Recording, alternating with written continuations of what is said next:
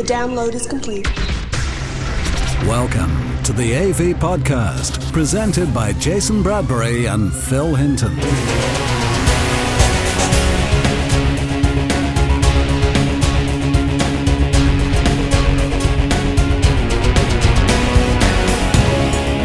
Welcome to the AV Podcast, Home Cinema Edition. Coming up, we've got the latest AV news. I talk about my gadget experiences this week, and the AV Podcast team round up the Bristol Sound and Vision coverage by discussing the highs and lows from an AV-packed weekend.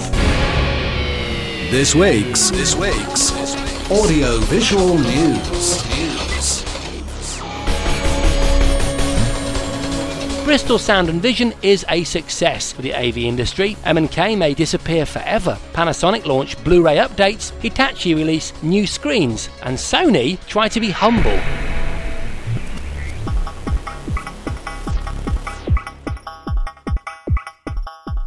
We start this week with news from the 20th Bristol Sound and Vision show, held over the weekend of the 23rd to the 25th of February.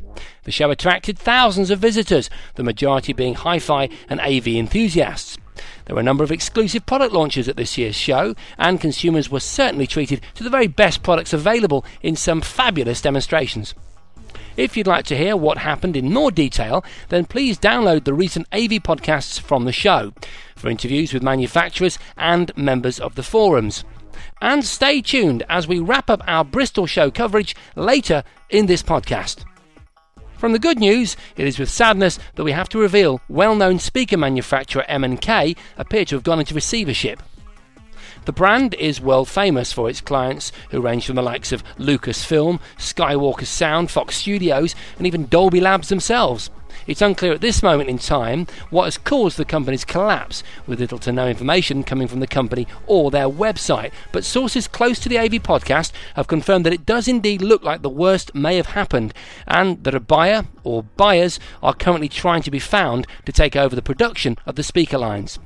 If M&K do disappear due to this unfortunate turn of events, then the industry will lose one of the best known and loved AV brands. Let's hope that a rescue package can be found. Moving on to high-definition playback devices, and Panasonic has released a firmware update for its DMP BD10 Blu-ray player. The patch upgrades the player's decoder to support both Dolby True HD and DTS HD high-resolution audio, and also claims to improve picture quality and extend disc compatibility to AV-CHD format home shot discs. At the same time, news comes from Panasonic that it's shipping a new version of the player to retail, the DMP BD10A, which has the firmware as standard. The actual chassis of the DMP BD10A is the same as the original model and still lacks an Ethernet port. However, it sports a revised version of the company's HD AVI control system, now dubbed Viera Link, which allows users to operate multiple HDMI connected components with a single remote control. Now, Hitachi have released details of its budget-priced 50-inch plasma TV.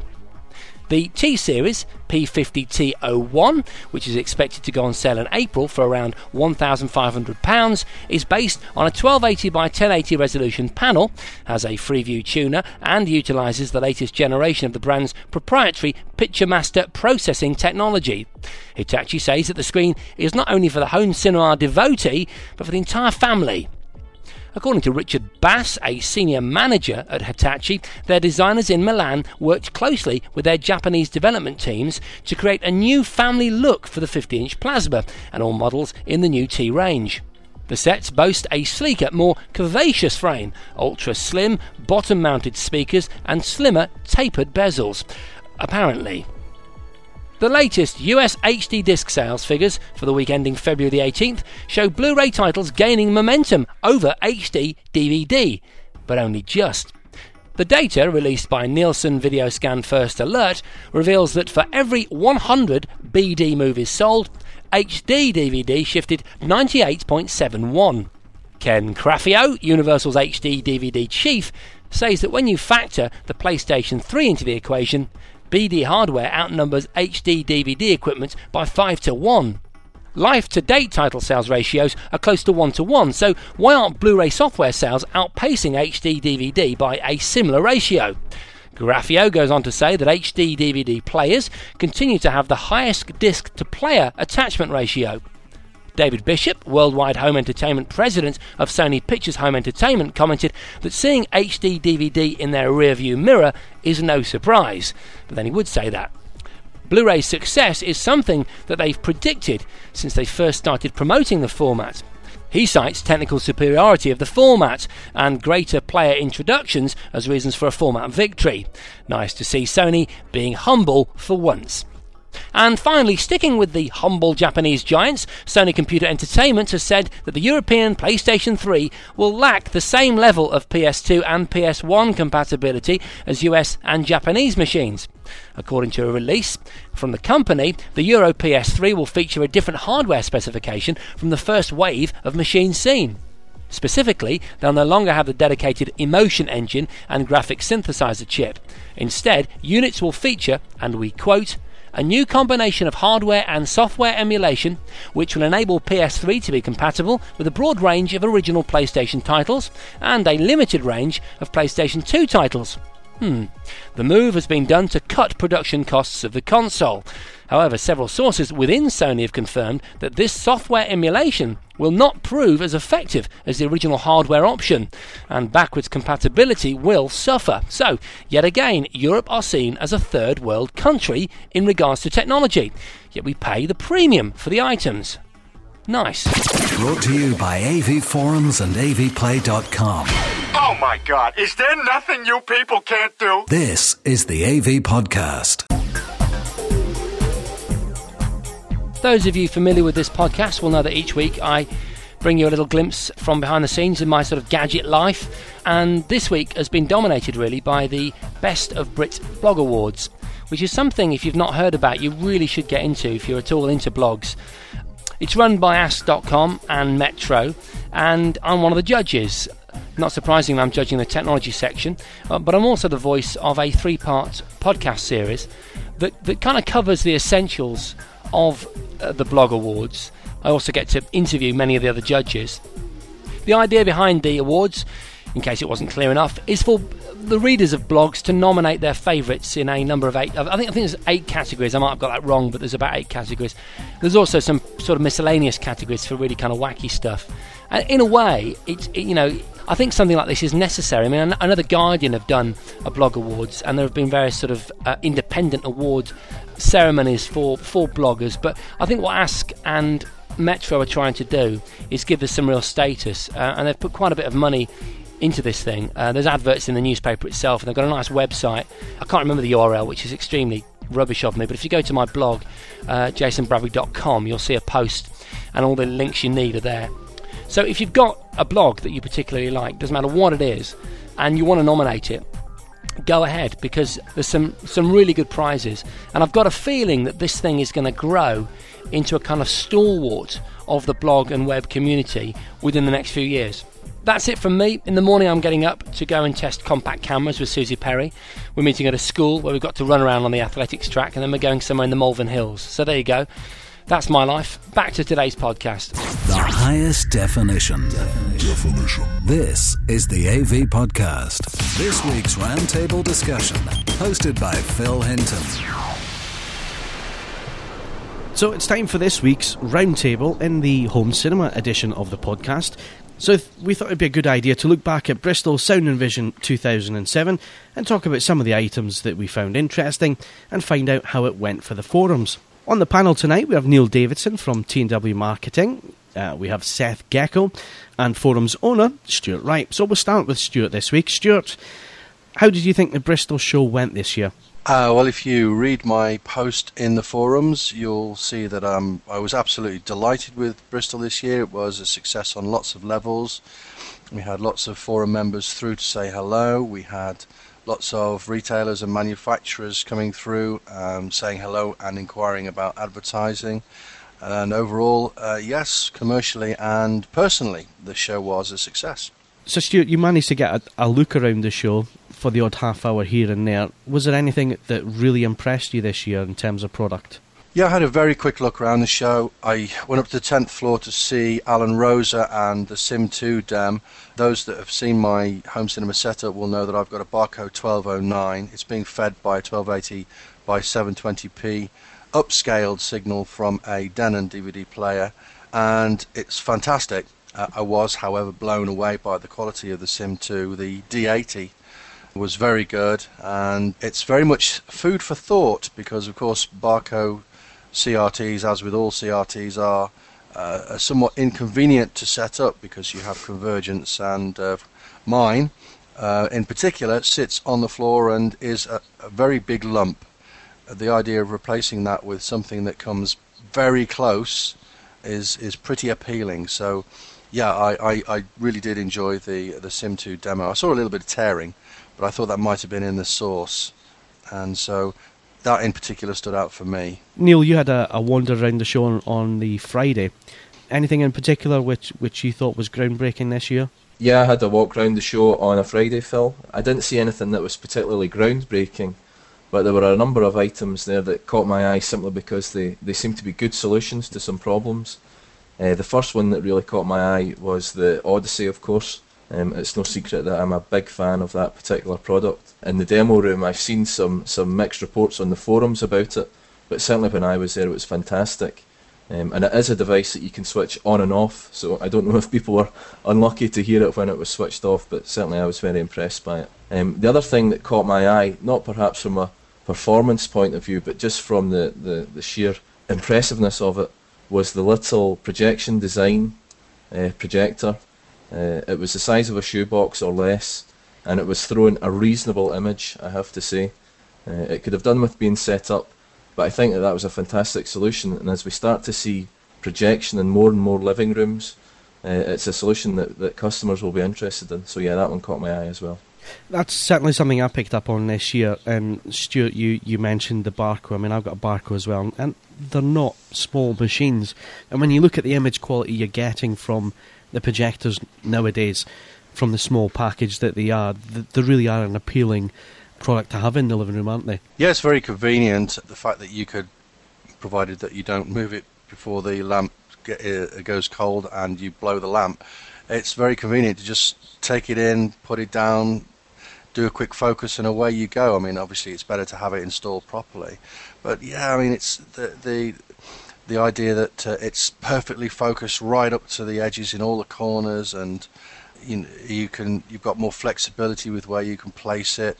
Yeah, it's obviously, I mean, we've known that the days of CRT have been numbered for a while, but it's kind of getting closer now for the die-hard CRT fans like me and you, Phil. Yeah, and the other thing is the performance levels nowadays. I mean, you mentioned the D80. Yeah, very impressed with that.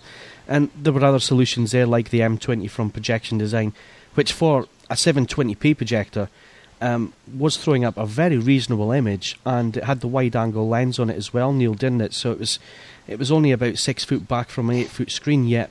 Yeah, I mean, as I say, the image was not perhaps the best that you will ever see, but as a solution overall, it really caught my eye because it is something that people could live with in the living room, I believe. So moving on, there was a distinct lack of any promotion for the new high-definition formats, HD, DVD and Blu-ray. Was that disappointing for you guys? I was disappointed, yeah. It would have been nice to see Toshiba there with some HD DVD players. Obviously, I think there would have been a lot of interest there as well. And of course, Sony were absent. Samsung and Panasonic weren't present either. And of course, one thing that we have to remember is that Bristol Sound and Vision is organised by Tony Revell and Jerry Lewin of Audio Excellence and Audio T, and their exhibitors present brands that they sell in their shops.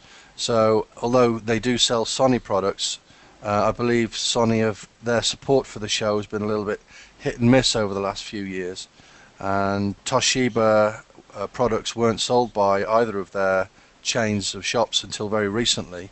So yes, it would have been nice to see Sony and Toshiba, maybe Panasonic and Samsung there with their Blu-ray products, and I think that if those products had been there, there'd have been a lot more interest from the punters going through the show.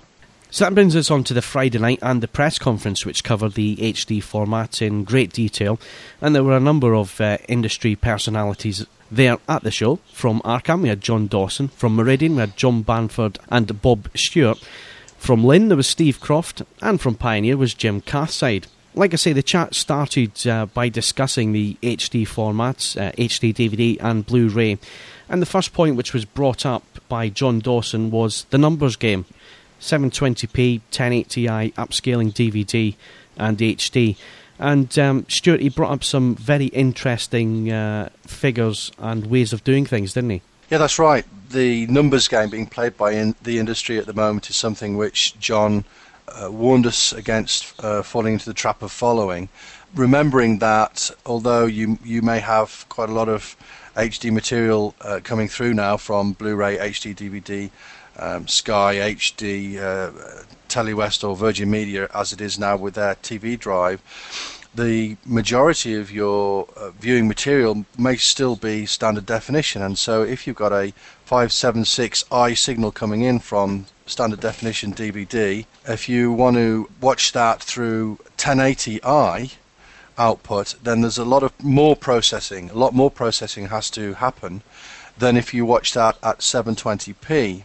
So John warned that in a lot of circumstances 720p is the better option. Neil, is that something that you would go along with?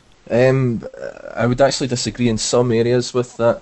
Not so much on the argument itself, which has probably got some good ideas behind it, but in actual practice, for example, Sky viewers will know that the Skybox outputs 1080i, and converting that within the Skybox to 720p causes all sorts of problems. So there are definitely instances where 1080i is a better option, but if you have a good quality scaler or display, scaling the SD content up to 720p, that's certainly something that you should be looking at doing. I think the thing that John was trying to get across was, with standard DVD, a lot of people trying to upscale that to 1080i. So if you think about it, the image has to be deinterlaced, it then has to be scaled up, and then it has to be interlaced again. And then we all know that digital panels nowadays are progressive, so then it has to be changed once again. So you're adding in a lot of artefacts into the image, aren't you? Well, you won't have that second deinterlacing step. You deinterlace and then you scale, and then it gets sent progressive to the panel. So even if you're feeding a 576i signal, it still has to have that deinterlacing step. So the two things really work in tandem. As people are finding, though, the larger we get with these screens and projections and so on, video artifacts are becoming more and more noticeable. Deinterlacing and scaling artifacts and video noise are all becoming much bigger issues. As we scale from standard definition, which as we all agree is still 80 to 90% of the content that we view, up to the HD material, it really is becoming important to understand the quality of the scaling and the deinterlacing in the displays. Moving on to another subject which was raised, and it was raised by Bob Stewart from Meridian, who have a foot in both camps at this present moment in time. And I was very, very surprised when he turned around and said this. He basically said that the consumer, if they go out and buy a Blu-ray player now, is basically being ripped off. They're a beta tester for the format, because the Blu-ray spec, it's not finalised until June 2007. That was very surprising when he said that, wasn't it, Stuart? Yeah, it was. I couldn't believe it, really. It's quite amazing, because, of course, so many people are rushing out and enthusiastically spending an awful lot of money on Blu-ray players and building Blu-ray collections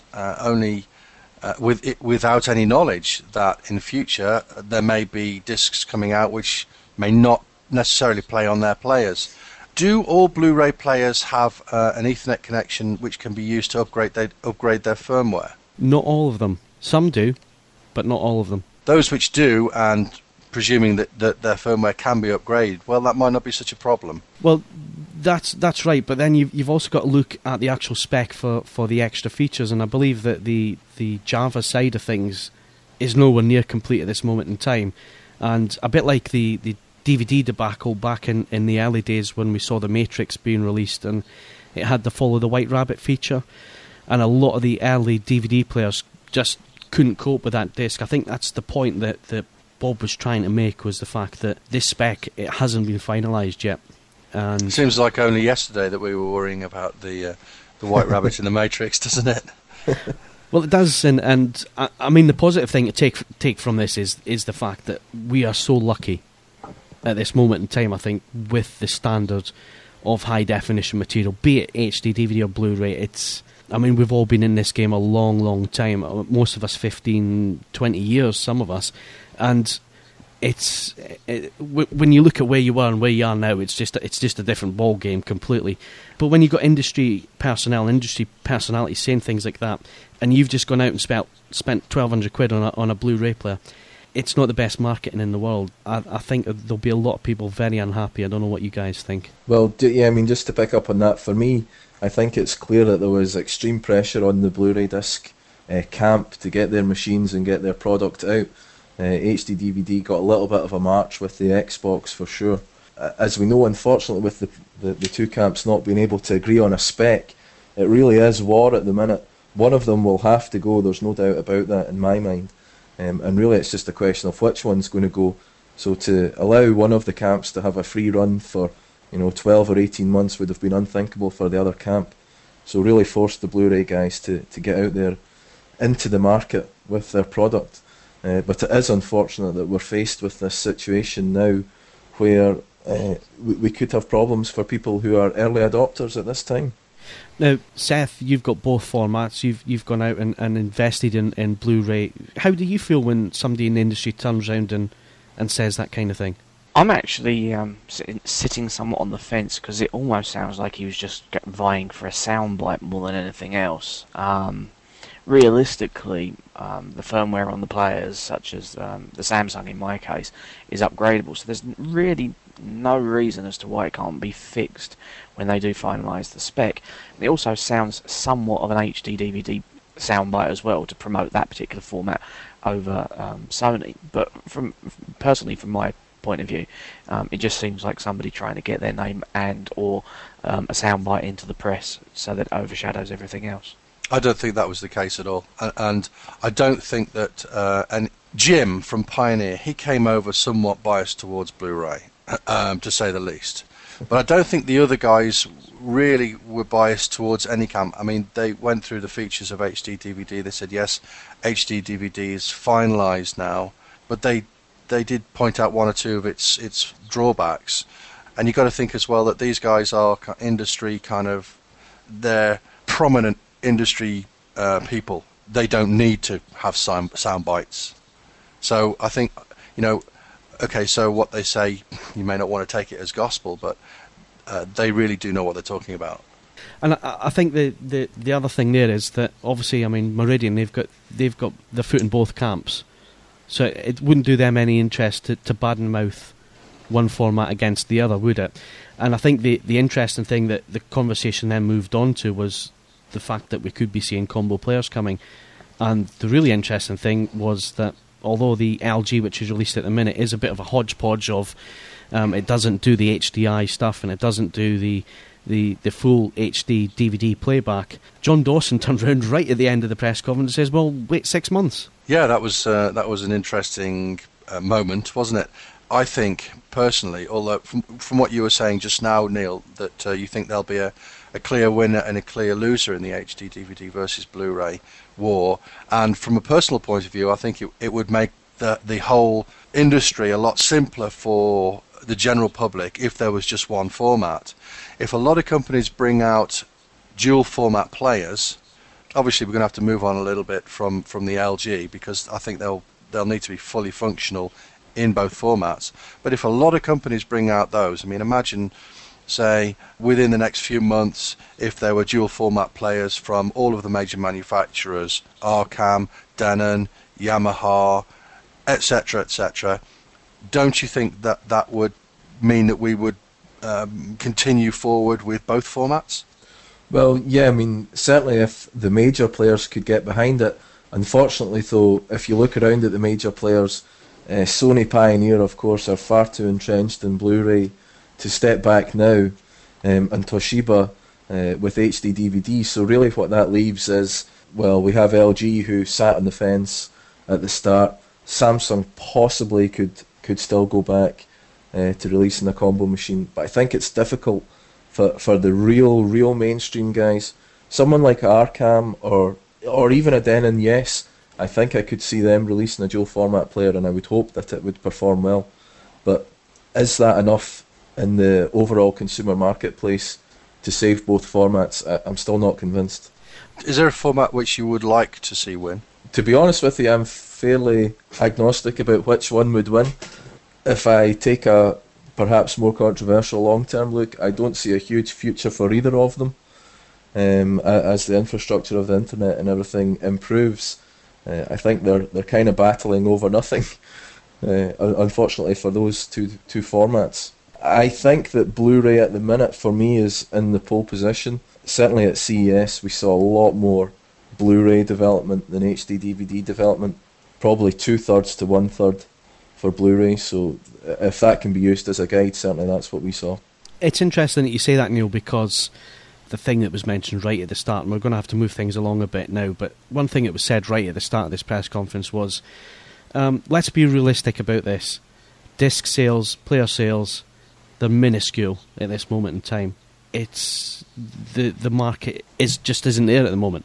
So it's interesting what you say, that they could be fighting over nothing, because the sales have been very, very disappointing on both formats, haven't they? Yeah, I mean, I don't know the full details of it, but my understanding is that the sales have not really been that impressive in the US, certainly when compared to the sales that were experienced when DVD was released.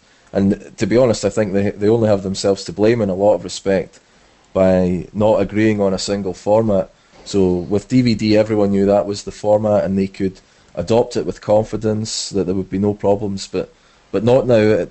Guys like us who perhaps would have been tempted to buy a player are simply waiting.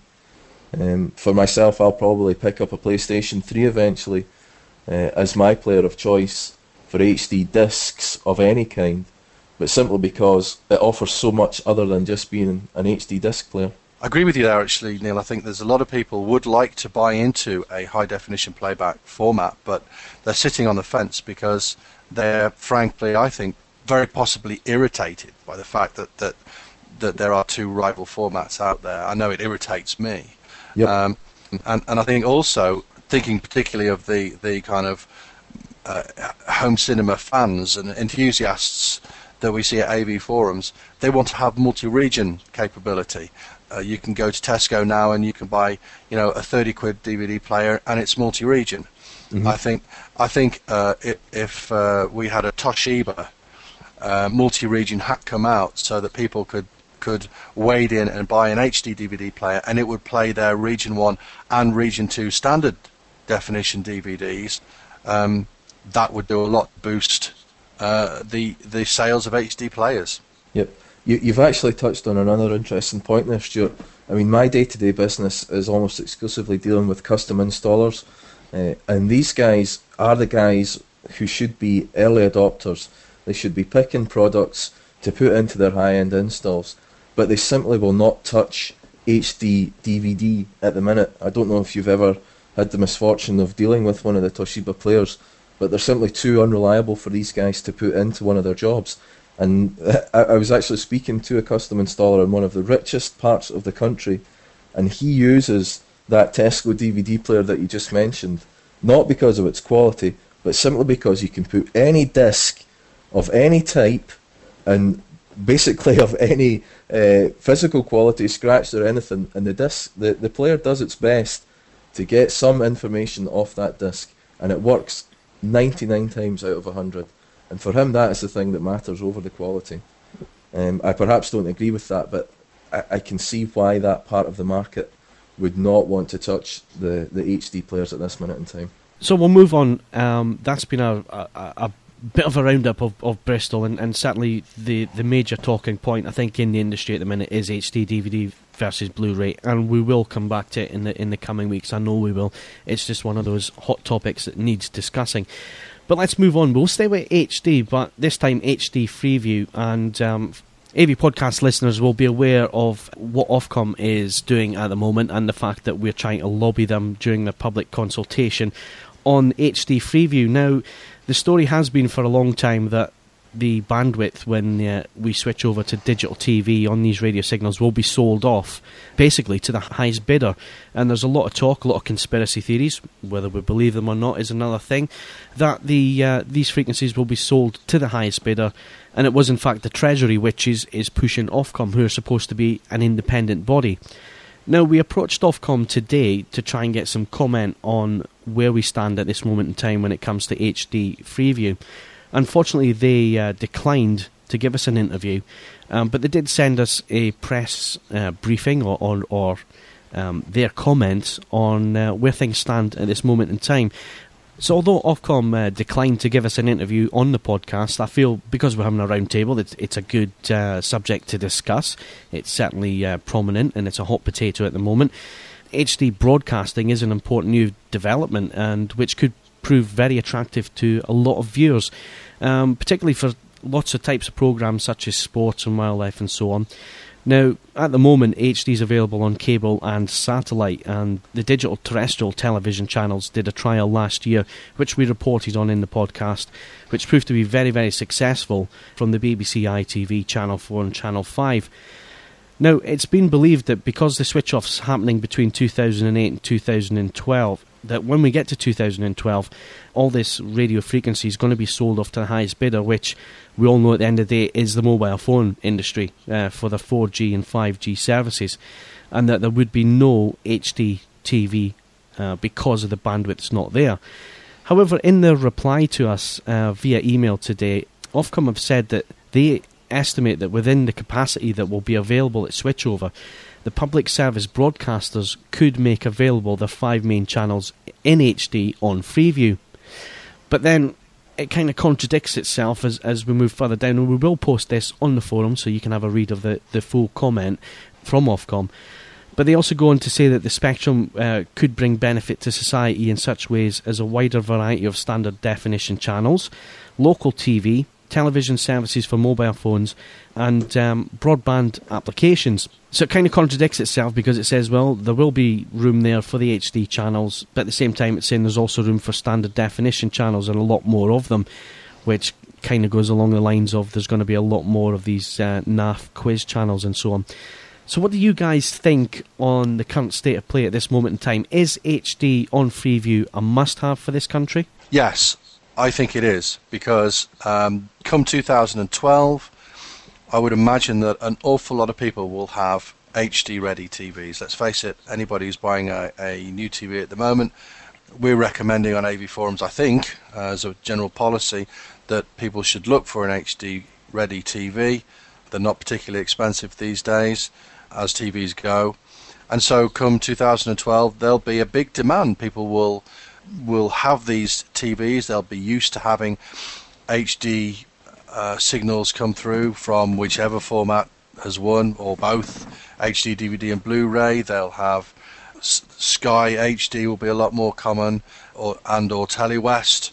So people will be saying, okay, where is my Freeview HD? I've got the telly. Everybody said get an HD ready telly. Where are the free HD free signals? So yes, I think it's important that they are available. What do you think, Neil, as an industry insider? What's your view on HD and Freeview?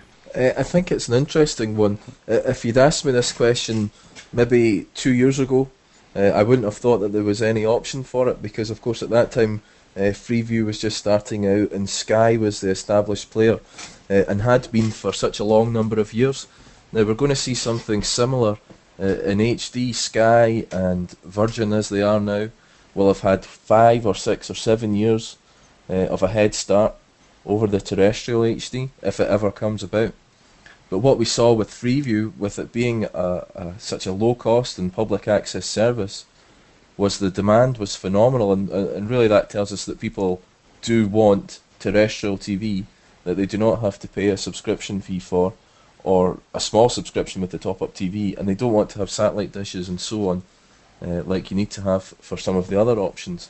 And so really, the demand tells me that the government really should be listening to the people in this particular instance, that they want to retain an over-the-air service. And let's face it, in 5 years' time, SDTV is going to be fairly defunct compared to the quality that we'll all be used to from all our other HD sources. Yeah, it's very interesting that when we come to 2012, I mean, obviously we will, England, be hosting the Olympics. And let's face it, I mean, there's a lot of countries out there that already have Freeview HD, and it could be that the host nation, which is seen across the world as a pioneer and leader in broadcast technologies, we could all be sitting there and watching it in standard definition, getting a second-class service. And it's interesting today, that quote actually came from a Labour MP for Selby, John Grogan, who has gotten 40 MPs together because the lobby group HD for All, which is hardware makers and retailers in the UK, actually took along an HD TV to the House of Commons and gave them a demonstration of what HD TV would look like. And these 40 MPs have now signed up to lobby Ofcom regarding the space, and that the space should not be sold off to the highest bidder. There should be space left for the terrestrial broadcasters. Seth, what's your opinion on this matter at this moment in time? I think in a nutshell it sounds obviously a political one in terms of money motivation, and ultimately I don't think that should be the real pushing force behind what gets the bandwidth. Obviously if the SD side of things basically disappear, you're going to have the cable alternative all in HD. There has to be the equivalent available to the general public, regardless, if they want it or if they don't, or if they even understand what it is. It should actually be available to them as a service, regardless. Yeah, I mean, I think that you can actually pick up on the public service aspect of that quite clearly as well. The BBC in the UK is a public service. We all pay a TV licence to be provided with the public service of the BBC. Now, you can say what you want about the quality of the programming on the BBC, but from a technical aspect, it is still head and shoulders above almost every other broadcaster out there in the world. And if you look even at the HD material on BBC HD, it's done to such a high standard that it really is a showcase for what HD can do. And really, to me, it's unthinkable that in 5 years' time, everyone should be denied, or anyone should be denied, access to that HD content, because that will be the best of what the BBC is able to produce. So really, we would be denied access to the best output from our public service broadcaster if we didn't have access to terrestrial HD. I mean, there are some comments that the government are seeing this as an easy moneymaker because they think that the mobile companies have huge sums, billions of pounds to pay for their 4G and 5G services. But I think what the government are maybe forgetting there is that there was a lot of fingers burnt when it came to 3G services, and even now, sort of 4 years down the line after companies like Vodafone and O2 and 3 spent billions of pounds on the analogue radio services, that we still don't actually have proper 3G services in this country. So do you think the government's maybe being a little bit blind with the dollar signs in the eyes? I absolutely believe that. Unfortunately, I have previously worked in the mobile industry, and one of the things that is really going to impact the revenues of these suppliers is Wi-Fi. We all have Wi-Fi in our laptops and our homes these days, and of course there are all of these initiatives now to have free Wi-Fi in cities around the country. Now, if we have Wi-Fi, we have no need for 3G or 4G or 5G. So why would the mobile operators spend billions and billions of pounds to acquire this spectrum space that really will have no huge advantage for them? Okay, we'll stay with the with television services, because there was a bit of a bombshell this morning, today being Thursday. If you're on Virgin Media, you'll have noticed that you no longer have access to the Sky channels on your service, and this is because, according to Virgin Media, Sky wanted too much money. And if you call up Virgin Media at this moment in time, this is exactly what you'll hear.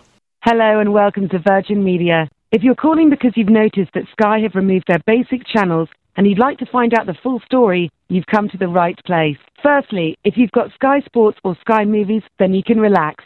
These services are not affected. As you may have heard, we've spent the last few weeks trying to make sure that all of Sky's channels remain on Virgin Media. But Sky asked us to pay such an unrealistically high price that keeping them would mean asking you to pay the kind of increase that is simply unfair. We refuse to stand by and see our customers get ripped off. So thanks to Sky, some of their non-premium channels like Sky One and Sky News have disappeared from our service. Sky has also announced that it will be removing its channels from Freeview before the summer too. So not only have they picked up their ball and gone home, it looks like they'll be playing all by themselves. So there you go, that's what you'll find if you phone the company up. So who wants to come in with their opinions? Stuart? Yeah, don't you think that message is a little bit controversial? Don't you think it's... I thought it was a little bit petulant, to be honest. I'm quite surprised to hear what I think is coming across as quite an annoyed message. And I think that's a little bit unprofessional, to be honest. Do you think? Well, I mean, the guy behind it all is known for trying to woo the public with being out there and the public champion and so on. So maybe it was done in that vein. Maybe he's trying to win over public support. I mean, I think if you ask most people don't like the fact that they have to pay Sky £30-40 a month for TV services. So do you think it's maybe aimed at that market, maybe saying to people, look, don't buy Sky services, come to us? Yeah, but don't get me wrong. I mean, I'm a user of both Virgin Media because I have Virgin Media broadband, but also I use Sky for my TV services, so I'm a customer of both. Personally, I have more sympathy towards Virgin Media because my broadband service is fantastic and I don't see it as being expensive.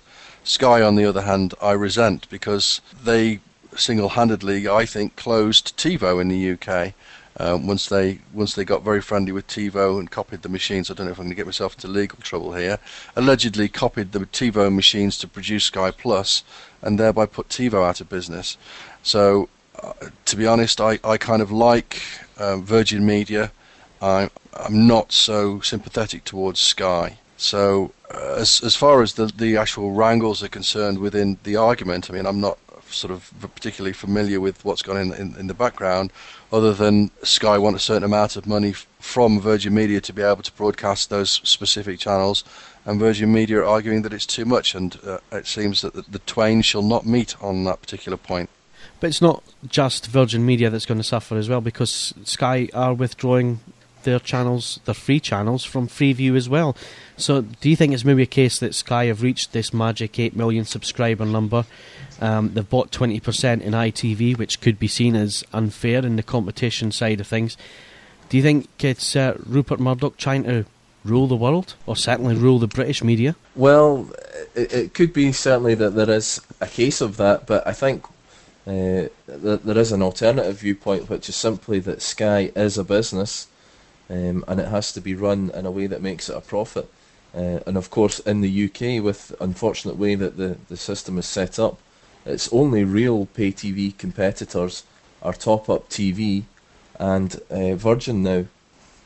So it could be said that if they withdraw their services from their largest competitor, then that's certainly a business practice that they may have adopted themselves in order to try and encourage people to use the Sky service. And I understand that on Top Up TV they are going to introduce some of their subscription channels and use some of their spectrum that they're losing from the free channels. So again, that could be a pure financial decision that they're taking there.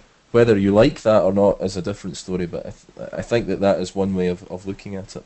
Purely speculation here, but I kind of get the impression from that phone message that whoever is behind it is rather annoyed. And I would absolutely love it if the people running Virgin Media come back at Sky with some fantastic programming. I mean, there's talk on the forums, people are saying, okay, I'm going to call Virgin Media and I expect my bill to be reduced significantly because I've lost Sky One, and I'm a follower of Lost, etc., etc. But I can imagine, I mean, and that message itself, it says that they're going to be providing additional programming. But I would absolutely love it, if Virgin Media almost made a loss. You can imagine that they'd go out of their way and they'd make a loss just to go head to head with Sky. Can you imagine that? That'd be something. For me, that's one of the most exciting things about this. I am also a Sky subscriber, but I think that they've had it so easy over the last 10 years in the UK, perhaps even more. They've effectively had the monopoly position in pay TV services. and there's been nothing there to challenge them. Even NTL and Telewest did okay, but they were so lumbered with infrastructure costs and so on, they couldn't really do anything. But Virgin, it's just a different proposition, isn't it? It just seems as though they could do something to compete. I think this is what we need in the industry, isn't it? It's competition, because competition is healthy for everybody. And I think if it's one-sided, then you either pay your money or you go without. And it's interesting today as well that the Competition Commission are also looking into Sky because they've bought a 20% stake in ITV. And guess whose news contract comes up next year? ITN.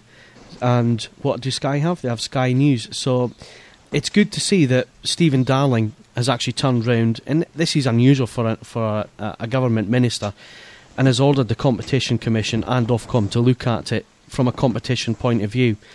So kudos to him, and let's hope that competition certainly builds in that area of broadcasting, because it's something that's needed desperately, I think. Well, I was going to say, the funny thing is I read the news article. I mean, other than that, I had the email from Richard Branson as such on Tuesday regarding all this, and them pointing out that they've launched this Virgin Central, which is a TV channel, plus the on-demand library with 500 odd films, music videos, loads of TV shows, all at your beck and call, as though they were preempting exactly what was happening today. The news reports were basically, as you said, you've got Virgin turning around and saying Sky wanted to charge an obscene amount more money so that we could have the channels. Sky have turned around and said that they put a proposition to Virgin saying that it would cost Virgin Media nothing. What they're basically saying in there is it might cost Virgin nothing to actually offer the channels. We're going to sting the customers. And I think from that point of view, the way that Virgin are coming across is saying, no, you charge us, we are not going to charge the customers more money for the channels. From my point of view, which is the sort of the comedy value, is Sky think that the money they were going to charge is a fair price for the excellent content that they put on Sky One. And other than a few imported shows that certain people may or may not like, I really don't want to see British chavs on holiday getting drunk every bloody week. I don't think that is quality television. And so realistically, I couldn't give a monkeys if Sky One was being broadcast on my Virgin box or not, because they don't screen anything worth watching that I wouldn't buy as a box set on DVD anyway. Yeah, let's face it, Sky One is the TV channel equivalent of The Sun. It's not that good, it's more like the Sport, to be honest. Right, okay. Well, same family. But I mean, just on a very personal level here, I mean, I kind of... Obviously, I've read some of the and posted some comments in the Virgin Media forum.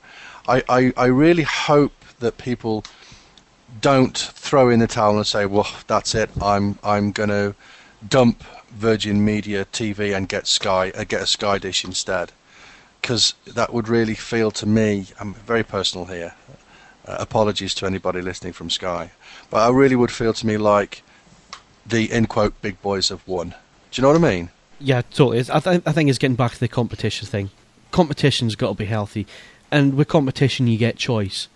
And I think that's what everybody wants. They want the choice at the end of the day to watch what they want to watch. So it's got to be a good thing. And unfortunately, guys, we're going to have to start wrapping it up now because we are running rapidly out of time. I want to thank Neil Davidson, Seth Gecko and Stuart Wright for joining us this evening. And don't forget, if you have any questions or you have any topics which you think that we should discuss on a regular basis within the podcast, then send us an email. And also, if you have any questions on AV in general, if you're having any problems with certain bits of equipment, or you want to know how to wire things up, or you're interested in a certain field, send us an email to help@avpodcast.co.uk. That's help@avpodcast.co.uk. And if we don't know the answer to your questions, then we will go and find people who do, and we'll ask them to come and join us on the podcast so we can answer those questions for you. So that's all we've got time for this week's Round Table. Thanks very much for listening, and we'll have more of the same next week. Made by enthusiasts. For enthusiasts. Wow, a free movie, thanks! This is the AV Podcast. And that rounds up this week's Home Cinema Podcast. Please remember to download and subscribe to both the Games Edition and Movie Edition. If you don't subscribe to the movies and games editions, then you won't automatically receive each edition. For more information on how to do this, please visit the podcast forum at www.avpodcast.co.uk. This is Jason Bradbury saying thanks for listening. Stay subscribed and tell your friends. The AV Podcast was presented by Jason Bradbury and Phil Hinton. Original music by Andrew Bassett and Richard Cosgrove. The AV Podcast was mixed and produced by Phil Hinton, and the senior producer was Stuart Wright. All content, including sound clips and music, is copyright material and featured for promotional use only. The AV Podcast is copyright M2M Limited.